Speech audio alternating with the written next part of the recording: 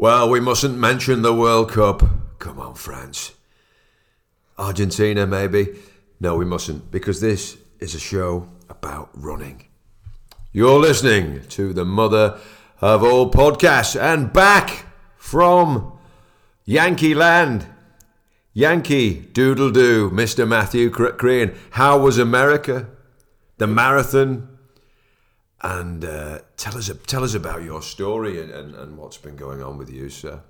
Yeah, no, it was really good. I had a great trip, really. To be fair, the marathon block leading up into CIM, to California International Marathon, wasn't great. I was actually looking back at it today and surprised myself with what such a poor block it was. Are you making excuses again? Yeah. Just the mileage, really. The sessions weren't bad, yeah. I thought you were like 100 miles a week. No, I did 100 mile a week, and then I sort of went. So I did London. I had a rest week. I did a 40 mile sort of getting back week. Yeah. Then 78, which was okay. Yeah. Then 100, which was great. But then from there it went down. It went back to 70. 70, yeah. 60. Yeah. 60. 60. 60. 50. And then it was marathon week. And, what? That's unlike the Korean that I know, who is very determined, and his mileage is up there. You know? Yeah, well, I hadn't even noticed it, to be fair. Really? But while I was doing it, but I was just looking today and seeing, looking back at it all, and I just mentioned it to my mum, to be fair, and she said, well, I did think you got a bit unfocused towards the end, but I didn't want to mention it because I didn't want to put you off, your build and stuff like that. But yeah, I mean, I'm not sure really. I think there was I know. What's the reason? Because you have a coach who you pay money to. Yeah. And was he not ticking you off during this period? Yeah, no, we were working through. So was he not saying, "Hey, hang on a minute, the... why are you down at 60 when you should be at 100?" Yeah, well, I mean, they were more like the rest of the weeks were closer to sort of the 80s, 90s. They should have been, but obviously, I was down at 60. So I'm not really sure why we missed it. I know that obviously the weather turned bad, and I mean, as much as I like to joke about not being, I am pretty much a fair weather runner, like, and obviously I know, and yourself, we were getting out regularly, and then obviously you had your injuries and you started to die, so which I'm sure we'll hear about in a bit. Well, we'll talk about my potential death very soon, and that's nothing to be laughing about, really. No, it's not, but we might as well. But I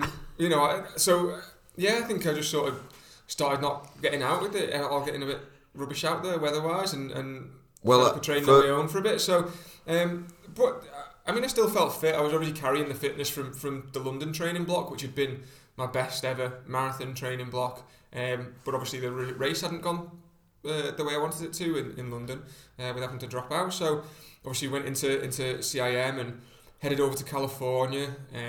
Got out in the morning before my flight with my mate Paul, and got a run in there around Croxteth Park, and then headed to the airport and jumped on the I think it was like 14-hour flight out to LA. Rested up then that evening. Was meant to do a double run, but having flown and stuff like that, I just went for a little walk to the shops and back, really.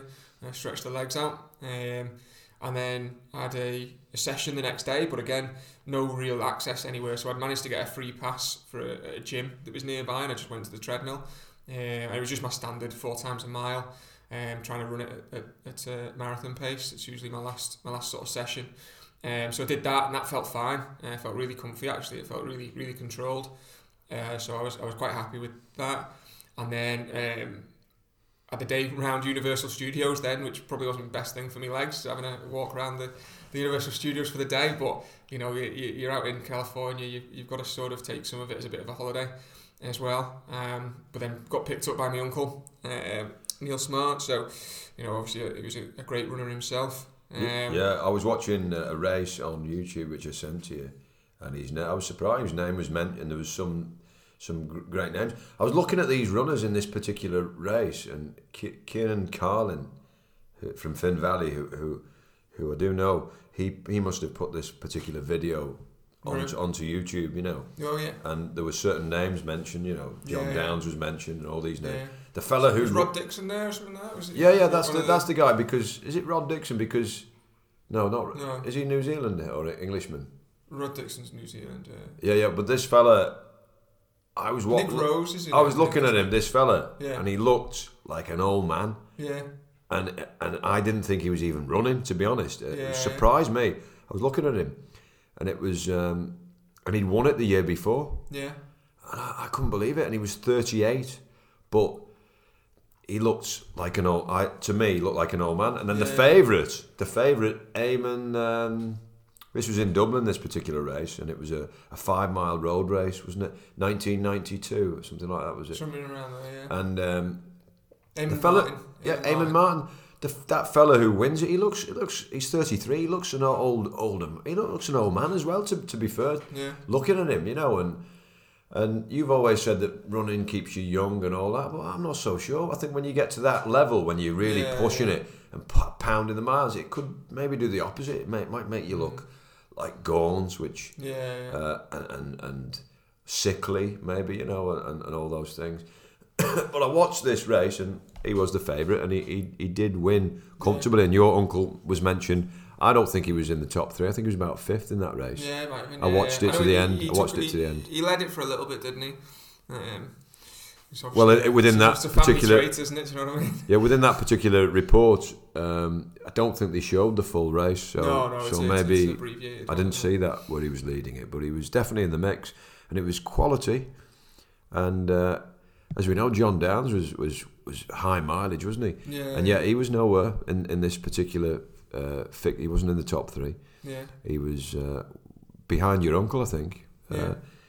And I don't know why I'm telling you this, but these runners, they look like screwed, you know, completely screwed.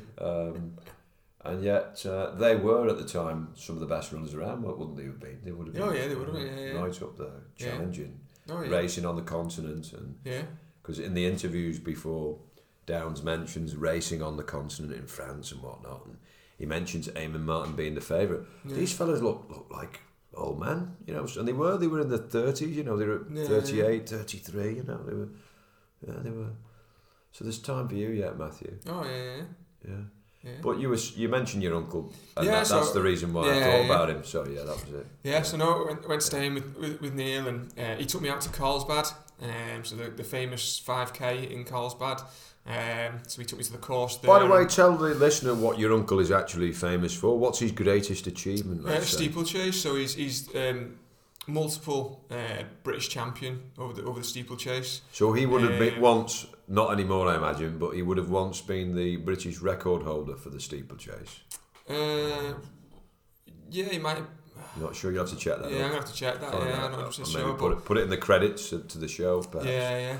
But yeah, he was British champion. He was known as he was a bit of a character. He'd dance on the steeplechase barriers mid-race when he was winning by a long enough way and stuff like that. You can't do that, get sold off and things. Always known for wearing a cap as well and getting shouted at by the officials saying, "Who do you think you are wearing that cap?" Stuff like that. So yeah, no. So back in the day, you wouldn't have been able to wear a cap. Certain runners did, but it was unusual. Was it unusual? Unusual. Yeah, it was unusual sort of thing. Because everyone's wearing a cap these days. Oh yeah. I wore a cap for most of my marathon because it was raining at the start of it, but I'll get to that in a sec. So, he took me to Carlsbad, so it's only down the road from where he lives now. So, we went round the 5K route there. He showed me that, which is seen for years and years. Some of the fastest 5K runners in the world go and race there. It's similar, I suppose, to the likes of closest to home, Armagh. How Armagh sees the best British runners and Irish runners and things like that go out to there. You get a lot of the best Americans all at Carlsbad, but you also get a lot of international athletes heading over for it as well. And I think until the other year, the world 5K world best and world record were at Carlsbad for the men. I think they've moved now. I think they're the place that's known for Formula One really well. Formula One known really well. And that's about it. That's the only place. The only thing it's known for is whereabouts is this? Sorry, whereabouts is it? This was it's on the continent and in Europe, but Monaco. Monaco, that's the one. Oh yeah. So the Monaco 5K, I think, is now the world record. That's where the current world record is, but it used to be in Carlsbad, the course there. Yeah. And the course has to be. It has to. What what are the rules for the course itself? You can't be downhill, obviously. No, it can't be downhill. It's got to have there's only a certain amount of gradient you can have. Downhill gradient you can have on a course to be record ratified, and it's usually got to finish. It can't be point to point. It's got to finish within a certain distance. The start and finish have got to be within proximity to each other. Within a certain sort of distance for it to be record. So the Mid Cheshire where I've got my PB. Yeah, I heard from an experienced runner, won't mention his name, that is not technically that course is not correct. He was saying, I won't mention his name, but it's although people get PBs from that race, the fact that and I raced it goes downhill too severe. I think that was the reason he was saying it drops too fast. Yeah, you're allowed so many meters or so many feet drop per mile of a race. I can't remember off the top of my head what it is. I think it's something like 3 meters. Down 3 meters per mile of a race sort of thing. Anything over that is then that's averaged across the whole race. Of course, it's not just because it would be quite substantial for certain courses, but yeah. So a course like that you wouldn't be able to break a world record on it. No, but is that correct? Yeah, so you can't even if the officials turned up. If that's the case, I'm not. I don't know myself about the Mid Cheshire one, whether or not. I know obviously it does have a very quick start. I know Telford, for example, you couldn't break the world record on. Why Telford. not? What's wrong with Telford? Because that seems less. It's the first mile. It goes downhill. Not too much of a downhill sort of, and it takes up. So why are they choosing these courses then if they're not really, Well, if they end up being fast courses, you're not going to break a world record, but you can run a PB there. So the PB still counts. The PB still counts. You can't break a. Shouldn't those two things be together? You know what I mean? I suppose it's the it's how you stand on it, don't you? You could have a PB, and it's whether if you're going to say that's your fastest time, but it's it's a good way faster than where you've run on a flatter 10k course somewhere else.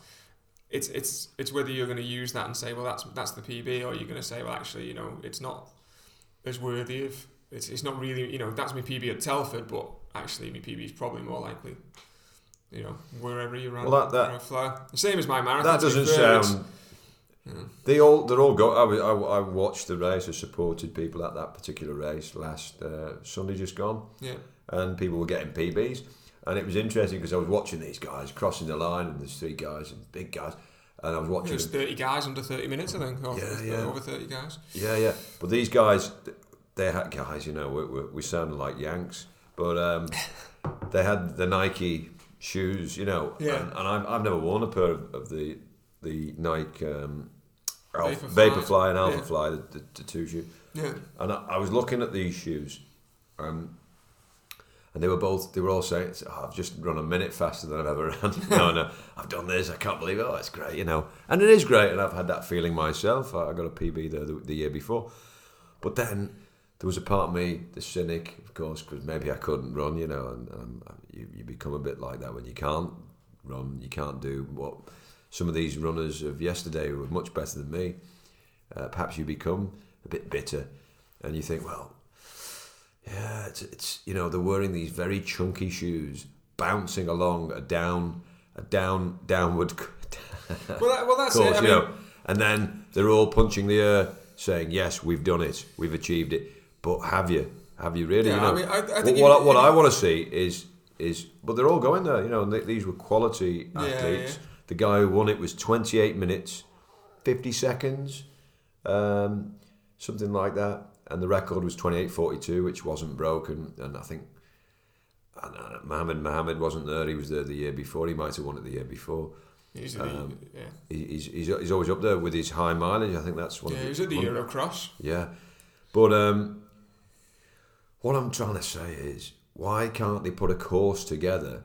At least a course, because we've got the shoes which are being questioned. Yeah. Can't they pick up a course that's fit to have a world record on, even though you've not got the officials on? You know, that legitimises the time. Well, that's why in the past, it wasn't until the last couple of years that you didn't have world records on the road. You only ever had world bests because it's similar to cross country, and you know the roads. The routes are always going to be different. A track can have a world record because a 400-metre track is a 400-metre track. Yeah. Do you know what I mean? Like there's no real variety to it. That's how it is. Obviously in America and some places they do have weird little distance tracks and stuff like that, but they would never count. It'd have to be a standardised 400-metre, track. But so yeah, you didn't have road world records. You just had world bests. But they changed it and they put they made it so there was world records. When was this? When did they? It was only a couple of years ago, to be fair. It might be five years ago or something like that, maybe. It wasn't long ago. They created a world record. They created the world records for them. I mean, the marathon might be slightly different. It might have had it slightly longer for the marathon, but other ones, they were always sort of just labelled as world best, especially the 5K. That very specifically was only a very recent change on the 5K. I think when I mentioned about Carlsbad before, I think it was only ever the world's best at Carlsbad. The world record was then, when it was created, was then set out in Monaco. But yeah, I mean, it's a difficult one because you know it yourself. The thing is with running, it's you against yourself at the end of the day, as much as you're against other people. You can be you're happy sometimes when you beat someone else and stuff like that, but if you've not beat your own personal best and things, you're usually never happy about it. And even when you beat your personal best, the chances are you're not happy about it because you want faster and want to go, sort of thing. So, if the course is net downhill and things like that, that time is isn't as relevant as a time on a flatter course. I mean, it depends how much it is, and again, it depends if your build was awful, and you've really struggled and you've been injured or cold or whatever like that, and then you go and you manage to run, a PB, then okay, the course has benefited you there, but you must be close to your PB shape anyway if you went on a flat course and were fully healthy. So there's always, you're going to justify it to yourself however you want to justify it. So it's a difficult one on that. Anyway, let's go back to America, Matthew. Yeah. So ran around the Carlsbad route for my easy run, and then was meant to run the next couple of days, and just didn't get round to fitting in runs before the marathon. So that was my last run. That was the Wednesday. It's marathon being on the Sunday. That place sounds like an alcoholics drinking town in Germany. Carlsbad. Yeah, Carlsbad, yeah. Carlsbad, yeah. Yeah. Carlsbad, yeah. Sorry, carry on. But then, so the race came round on Sunday. It was getting up at 4 a.m. To go get the bus, because I wasn't in the elite race. I was a seeded athlete, which meant I got free entry, and I started just behind the elite runners. The elite runners were the US field. It was the US champs marathon field, so it was the US champs marathon championship, should I say. So I was sort of tucked in behind them, men and women ahead of me there, and then me. So there's probably about 100 men and women ahead, and then me and a couple other seeded guys. But it was 4 a.m. Got up, went to go get this bus. Was throwing it down. It was about 5 degrees. It was cold. Sat on this bus for about an hour and a half as we went up to Folsom, where the race starts. It's a point-to-point course, and then Folsom, yeah. And then sort of you were allowed to hang around on the buses for as long as you want. So I nipped out. I'd not had a drink of water, to be fair, and I was panicking a bit, but they had a little water station near the start, so luckily I went and got some water, nipped a loo, and then nipped back on the bus and stayed warm until it was time to warm up. When I did that, and I had arm sleeves, I had a hat on, I had gloves on, I had a pair of joggers and a long sleeve top, because there was no bag drop or anything like that at the start. So everything I had with me, I was going to chuck. So that was interesting and things. Usually I'd have my music and stuff like that on the bus there, sort of keeping me just entertained or whatever like that for a bit. But to sort of keep myself entertained. Well, I tried to get some sleep, to be fair, at 4 a.m. Wanted to get a bit more sleep. But yeah, the race started, and luckily the rain stopped, which was nice. Right, And so it's a downhill start for the first mile. What time did it start? Sorry? 7 a.m. 7 a.m. Downhill start. So for did the you first have any mile. breakfast at 4 a.m.? I had one of the little like energy waffles that you get. So I think it was a goo energy waffle. A goo energy waffle. Yeah. Never had one of them before. No, because there was no breakfast at my hotel or anything at that time. It wasn't open, so I bought this from the expo when I picked my number up, and a goo coffee gel as well. And I bought a Starbucks double espresso the day before the race, and I took it back to my hotel room. And there was a microwave. That was all there was in this hotel room. Was a microwave. So I put my double espresso in the microwave in the morning when I got up at 4 a.m. So I could have my double espresso. It was not very nice, but I thought you were going to. I thought you were going to tell me the microwave wasn't working or something. Oh no, that would have devastated me. That cold double espresso the day before. But so it wasn't the ideal start for me. That goo thing that you're talking about. Do they make cheesecakes? Yeah, they do. Yeah, it's the same company. Yeah, so they've now got involved in sports. Yeah, they do some really nice. They were sponsoring. They were the nutrition sponsor for the race as well. So the cheesecake manufacturer have decided to they do some really nice tasting boost the athletes with tasting waffles. gels, to be fair, and stuff like that. Yeah. I really, can't really believe thick. it. Do you think that stuff works, or is it just a big, kind of swizz? Well, it's just a shot of carbohydrates in a liquid format sort of thing. So it's anything over an hour and stuff, you start to need it. I mean, if you're running easy, if you're on a training run, you don't really need to utilize it. But if you sort of if you're running hard efforts and stuff like that, after an hour, you're going to start to need something. And when you're marathon training, I mean, I took it for granted. I was like, well, I've done 30 miles and never needed anything. I'm not going to take anything. And then did my first marathon and realised just how key getting that nutrition is. And then obviously when I did Manchester, I dialed that in. I practiced and utilised gels and things like that, and worked out what worked and stuff. And then when would you normally take your first gel in a marathon? So for me, I take it anywhere between 6 and 8 miles. Is typically where I take it. Yeah. I always say in my head I want to take it at 8 miles, but I always feel so if you've got to take it when you feel like you need it. So if you need it earlier, you take it earlier, because if you try and hold out to when you've said in your head, I'm only going to take it at this point, but you've been feeling like you've needed it from 6 miles in, the chances are you've blown yourself up by the time you get to the 8 miles and take the gel, because it's going to take another mile or two to get through the system and start hitting the body. Right. Yeah. So you're at 10 miles and you've already been fatigued since 6. Sounds very early, 6 to 8. So let's say you're running a 10-mile race. Yeah.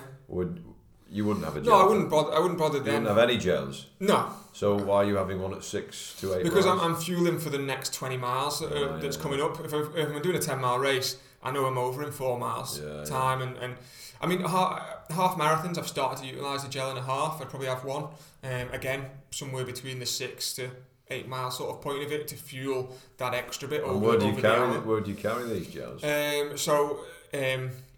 Well, I've tried running with shorts that have got multiple pockets on, and that's what I use for London, and it works really well. But it works really well. But I noticed that in London, obviously, I cramped in my hamstring, which I'd never really had before, and it was the first time I'd run in split shorts rather than running in 3 half tights, which is what I've usually raced a marathon in, the compression half tights. Compression half tights? Yeah. Like the black with the 2XU sort of ones, the tight. So you've got like a short underneath your short that's like Lycra? Normally I've just had the Lycra short. That's what I've worn in previous marathons. But in London I swapped to just split shorts, which had pockets in them. So I was using them. Yeah. But the reason I'd always used the compression shorts was because I felt like it gave my muscles a little bit more support. And obviously after having cramped in my hamstring going in London, I decided to go back to using the compression shorts again. And I think I'll probably stick with that because, again, I managed to finish this race whereas I didn't in London. So my head is solely focused on, they do benefit me, whether it is just in my head or not. But it's clearly what's worked, so I'm going to stick doing that. But they only have sort of 2 pockets. So I got 2 gels in my pockets, and then I had arm sleeves on. So I took the other 2 gels I wanted. So I had 4 gels on me. I took them up my arm sleeves. tucked them, yeah. Yeah, I just tucked them up inside my arm sleeves. So it started cold. We head off the first mile. It's downhill. Obviously, I've got this wall of men, US men and US women that are all sort of. The US men go from obviously being some of the guys in there are like 210 guys, sub 210 guys in there as well, all the way to sort of being like 230 guys. So I know I need to get past some of them. Obviously, the women in there are all around sort of like 228 to sort of 250 or something, so I definitely need to get past them. So how many people are in the entire race? The entire race, there was something like I think it was something like 20,000 or something. I think it was the seventh biggest marathon in the US. Right. Obviously, they've got Boston, New York, and Chicago, which are all marathon majors, and then obviously they've got a couple of the big ones like some Grand Mars and stuff like that, which are well known marathons and have get good fields to them and stuff like that. Grand Mars, So I basically I utilised, because the women were all on the right, I knew they were going to get off slower than the men. So as the men started to pull away, I took the gap between the men and the women and swung out right wide around the women to then allow myself to get towards the front of the men. So I took myself in at about sort of 10th, 15th position during that first mile. Oh my god! Because I knew I was going to get off. I knew I was going to get off fast because that's how I prefer to run. It was downhill, so you're gonna benefit from that. And then you take a really tight right turn just at a mile, and it starts to go uphill then for mile 2. So I wanted to get up towards the front and then settle down as we hit the hill, and I can relax back into the pace. Settle down or slow down? Well, slow down, yeah, but into the pace that I wanted to sort of try and run. So as standard, my first mile was just under 5 minutes, and I felt a lot more comfortable doing that than I had tried to run sensible in London. Yeah. And then you went right round the outside of all those ladies. Yeah. Did that add seconds onto your performance? It probably would have done, because I wasn't really running a straight line. I was running around. Only for those women, you could have run 2 hours 17 minutes. Well, maybe we'll never know. But after that first downhill, the course then up to mile 20 is rolling hills. It's up and down. So it generates a net downhill across the whole course. But it's out of all the marathons I've done, it's the toughest route I've ever done, because you can't get settled in a comfortable rhythm. You're always changing. You're climbing. You're going downhill. You're going uphill. So it made it really interesting, and I enjoyed it. But it also, I knew from mile 8 to about mile 12 was like the hardest section. And so I backed off quite a bit at that point, because I'd studied my coach's race the last year and his teammate, and their big thing, and what I knew was that the final 10k is flat, straight line flat all the way to the finish. Yeah. And they raced. The aim of it, and I was listening to a couple of podcasts from other guys beforehand who were sort of more in like the mass race and stuff like that than the elites, but they were all saying how it's a course you come to. You've got to race it smart, because it is up and down hills the whole way, and you want to get to mile 20 and be able to really race the course out. So that was my sort of plan, and yeah, I felt like in the end, I feel like I was slightly too conservative in the middle. But my last 10k was fantastic. I was right on the paces I'd like to be on and things. And what did you run in passing people? What did you run in your last 10k? I'm not sure, to be fair, off the top of my head. But I dropped to about 80th position and came back to 44th by the end. Yeah. And that was just over the last 10k. I took over 40 places in the last 10k. Yeah. So I was really racing through, and I was just basically focused on the next athlete ahead and going, right, okay, let's get them. But I'd left a bit too much, because I was full of energy by then. Full of energy. Yeah, which is a nice point to be at the. This is after you've had another one of those goo gels. Yeah. I took my last one at mile 20. Yeah. And that gave you without the goo gel, you wouldn't have finished that race. No, I was never in any danger in it, sort of thing. Not like London and things like that, or the Elite Cheshire one, which was my first one where I struggled.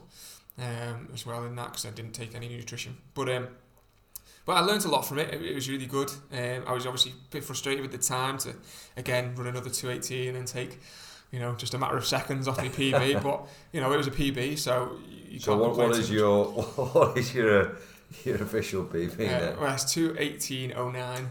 Well, I've been doing some maths. What is it, 2:18.09? If you continue with this kind of progress, then you might as well retire, to be honest, because it doesn't bode well. Within the next 100 years, you will be almost an elite runner. Yeah. Almost. It's good to have friends like you doing it. It was a good experience, and you know what? The main thing I took away from it, the main lesson, and I'm amazed no one ever told me this. So for listeners taking on a marathon, this is a well learned lesson here. Because it was water cups on the course, you see.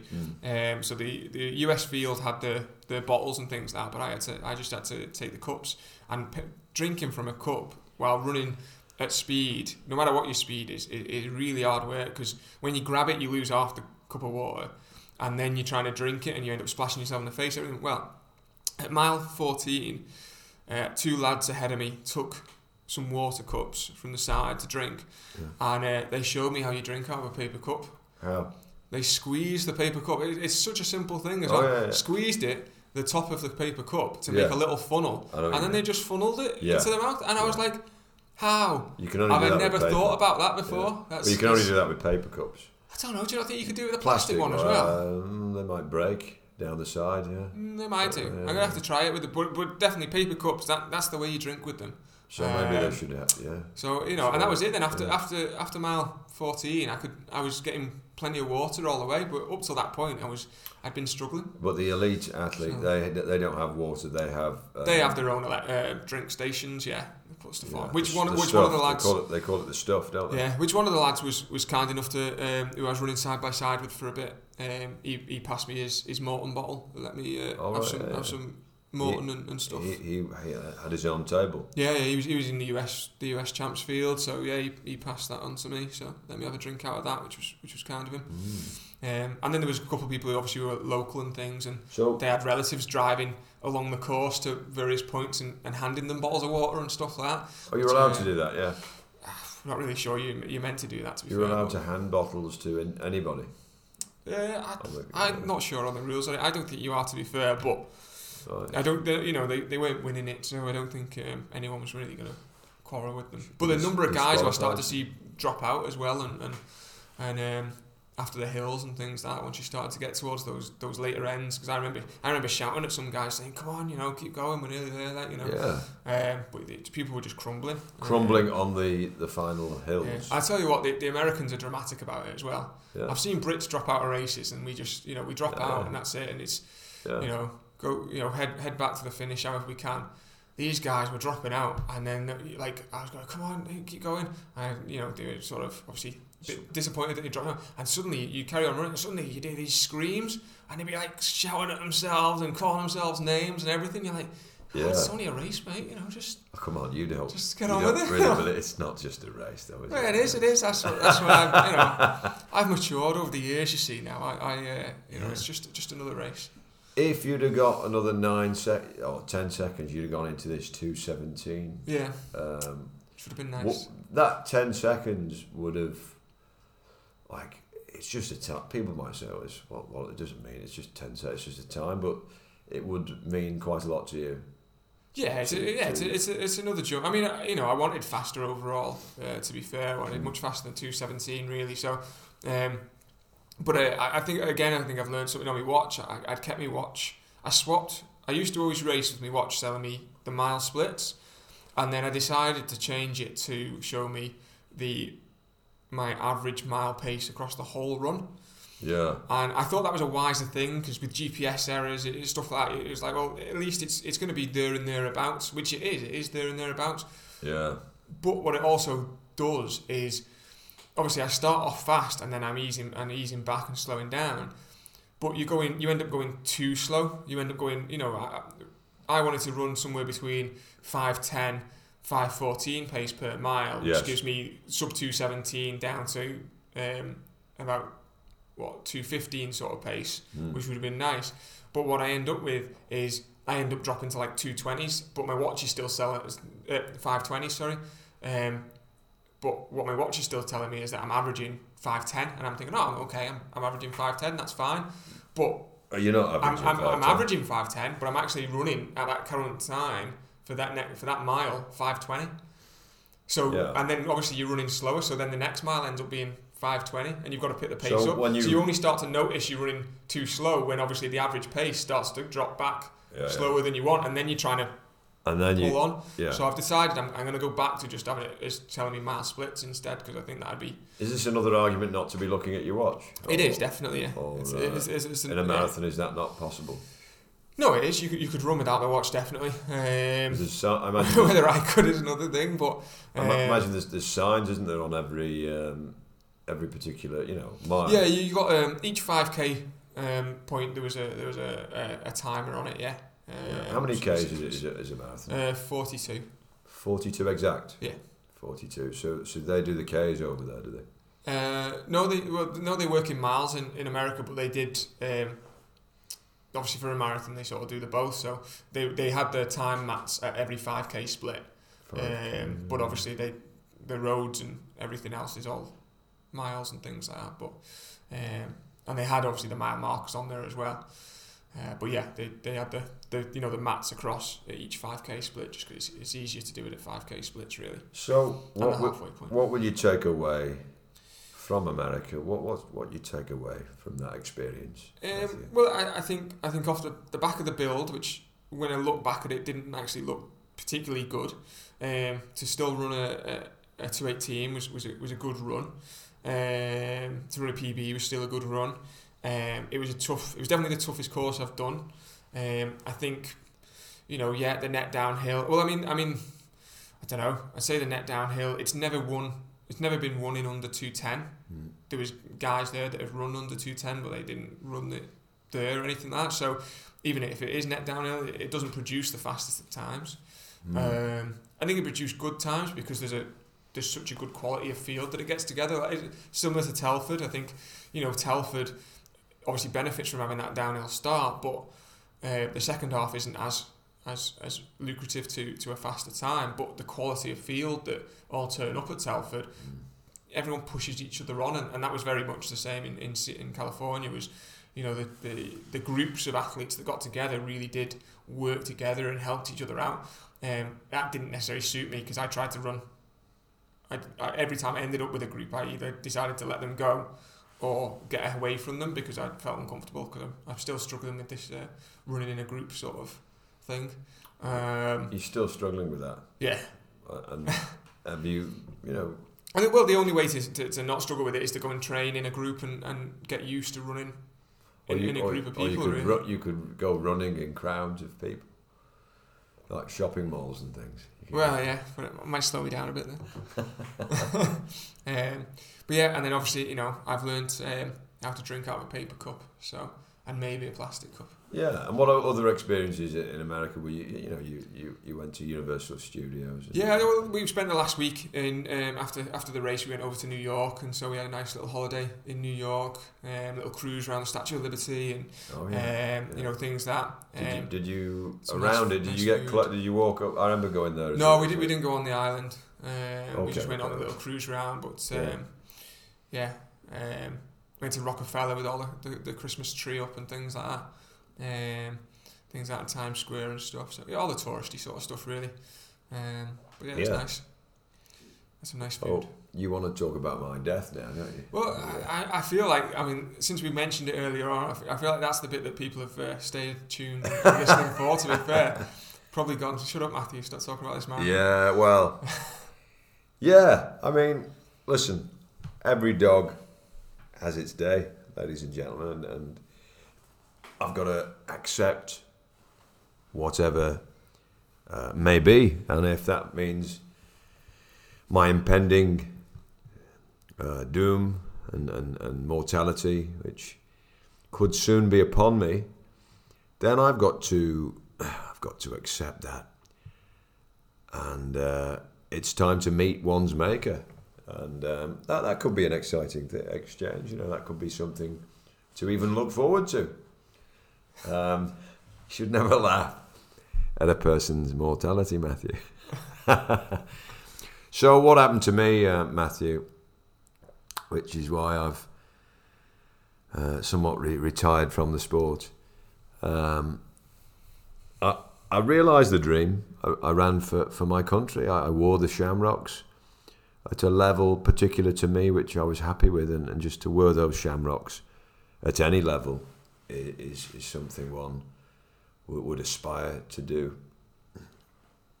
And I was selected, and I raced in Dublin in the home nations. But during these particular races, it didn't happen in the selection race, which was also in Dublin, but in the Donegal Championships,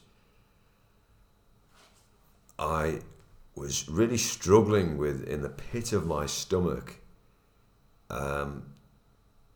terrible pains, and people think the man's making excuses. Well, I certainly was not, and it couldn't be proven at the time. But I managed to battle my way back into third place, and I should be happy about that, because when we look further forward into the diagnosis, which I'm still waiting for, but Christmas Eve, they've got you booked, haven't they? It's actually the 22nd of December. I am going to have a camera shoved up my arse. And they won't know what's hit them, because I'm not going to get sedated. I wish to stay awake and to watch what's going on on the big screen. Just stand up like a man and take it like a man. And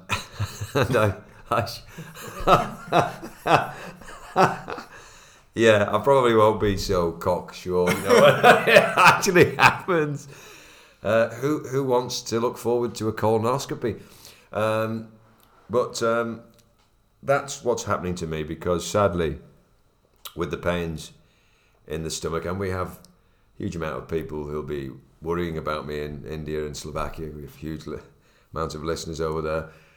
But listen. If it's the worst case scenario, it could be bowel cancer, and I am a goner. And will I be laughing about it? Not particularly, but I won't be taking myself too seriously either, because this is life.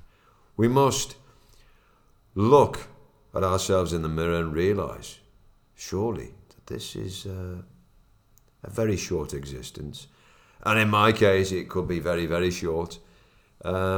But to thank the good Lord for the times that we've had, and the experiences that we've shared, and to look forward to new experiences in what could be something much greater. I don't know. It might just be a black hole, but we'll see. Excuse me. So the reason I'm coughing, I thank my good friend Huey Kilban for putting me on an all-meat diet for 3 days, which led to a chest infection of gigantic proportions. It was truly difficult for a couple of weeks there. Yes, blood was found in my stool, a particular test that I sent off. And the lansoprazole, I cut that out, because that's for acid within the stomach, which I didn't think would be related. And I was told by an advanced nurse that it couldn't be related, but then it could be, in which case perhaps I shouldn't have stopped the lansoprazole, which I did, after 8 days. And the sad thing about the whole thing is that with the FIT test, which it comes through the door and you test the stool, send it off, you can't physically see blood, but there is blood in the stool. And that means you are now an emergency case. And I should have had this colonoscopy within 2 weeks. But sadly, with the cutbacks and Matt Hancock and his testicles in the jungle, I think he was eating testicles in the jungle. Fair play to him. He is a bollocks, after all. Because of people like that, um, because of people like that, really. I'm having to wait more like 5 weeks. So thank you, Mr. Cox, for all that you've done. You've been a great servant. So in the wait, I'm not the most patient of people. You know, I've been phoning up this surgery and asking questions, but there's not much I can do, sadly. I'm in a position of weakness, and I have to wait for what could be, you know. Well, it could have been Christmas Day, you know, but it's the 22nd. So fair play. I may get home for Christmas. Yeah, I may just. So, Matthew, that's where it ends for me, really, I suppose. And but you must continue, they say, and tick over. Stay positive. It's difficult because at the end of the day, you know, I trained for a reason. I wanted to run at my best, and I never really got anywhere near it. And I'm not going to train if I can't race at a high level. I'll probably, well, I'm going to die anyway, you know. But anyway, that's it. That's my story, Matthew, and I'm hoping it may trump the testicle testimony. Maybe. Fingers crossed. Possibly. But, I may be dead by the time the figures are announced. Any comments, Matthew, on my impending doom? Well, I hope it's you know, you get positive news and it's not your impending doom. You know, I'd like to see you back fit, running and racing, as well as just being around for you know, keeping you around for a good laugh for a bit longer. Thank you. But listen, if it is the end, and then I want to be serious about this. That, you know, I'd like people to be, you know, to think upon their own mortality and to make every day count, but to do their neighbour a favour. Go out there and do something good. You know, don't be so selfish, everybody. You know, it's become a very selfish world, and remember that you can store up all those pounds, and you can be the mother of all Ebenezers. But what good will it do you, really? Because you'll also end up in a box in the ground. Don't just leave a skull behind you in the ground. Do something with your life. Do something with your life. So, Matthew, yes, I'm looking for a medical answer. It could be so something. Your coconut waters and your. Well, I tried the all meat diet for 3 days, which led diets. to a chest infection. I think I've given up on those kind of quacks, friends of mine. You know, I've got kefir goats off milk really in the fridge there, which my cousin gave me a bottle, £11 a bottle for off milk from a goat. I mean, you couldn't make this up, you know, and I don't think that's going to work either, to be honest. It's full of lactobacillus. Looking for a medical answer and hopeful that maybe that will happen, and it could be something straightforward. But also, easy said, but, you know, genuinely, I think, wanting to accept that if it is an impending doom, then so be it. Yes. And I ran for my country, you know. They can't take that away from me. And it was an achievement for me, you know, and for nobody else. But for me, and for a couple of people, really. But, yeah. I can't really say much more on that particular. I think maybe it's. I find it difficult to try and link that out onto the next topic, to be completely honest with you. Yeah, well, when a man's ready to be cremated, there's really no point continuing. But it's been marvellous. And if this is the end, then I want to wish every one of you out there, if I've met you in person or not, the very best. Thanks for listening. Merry Christmas. Merry Christmas, indeed.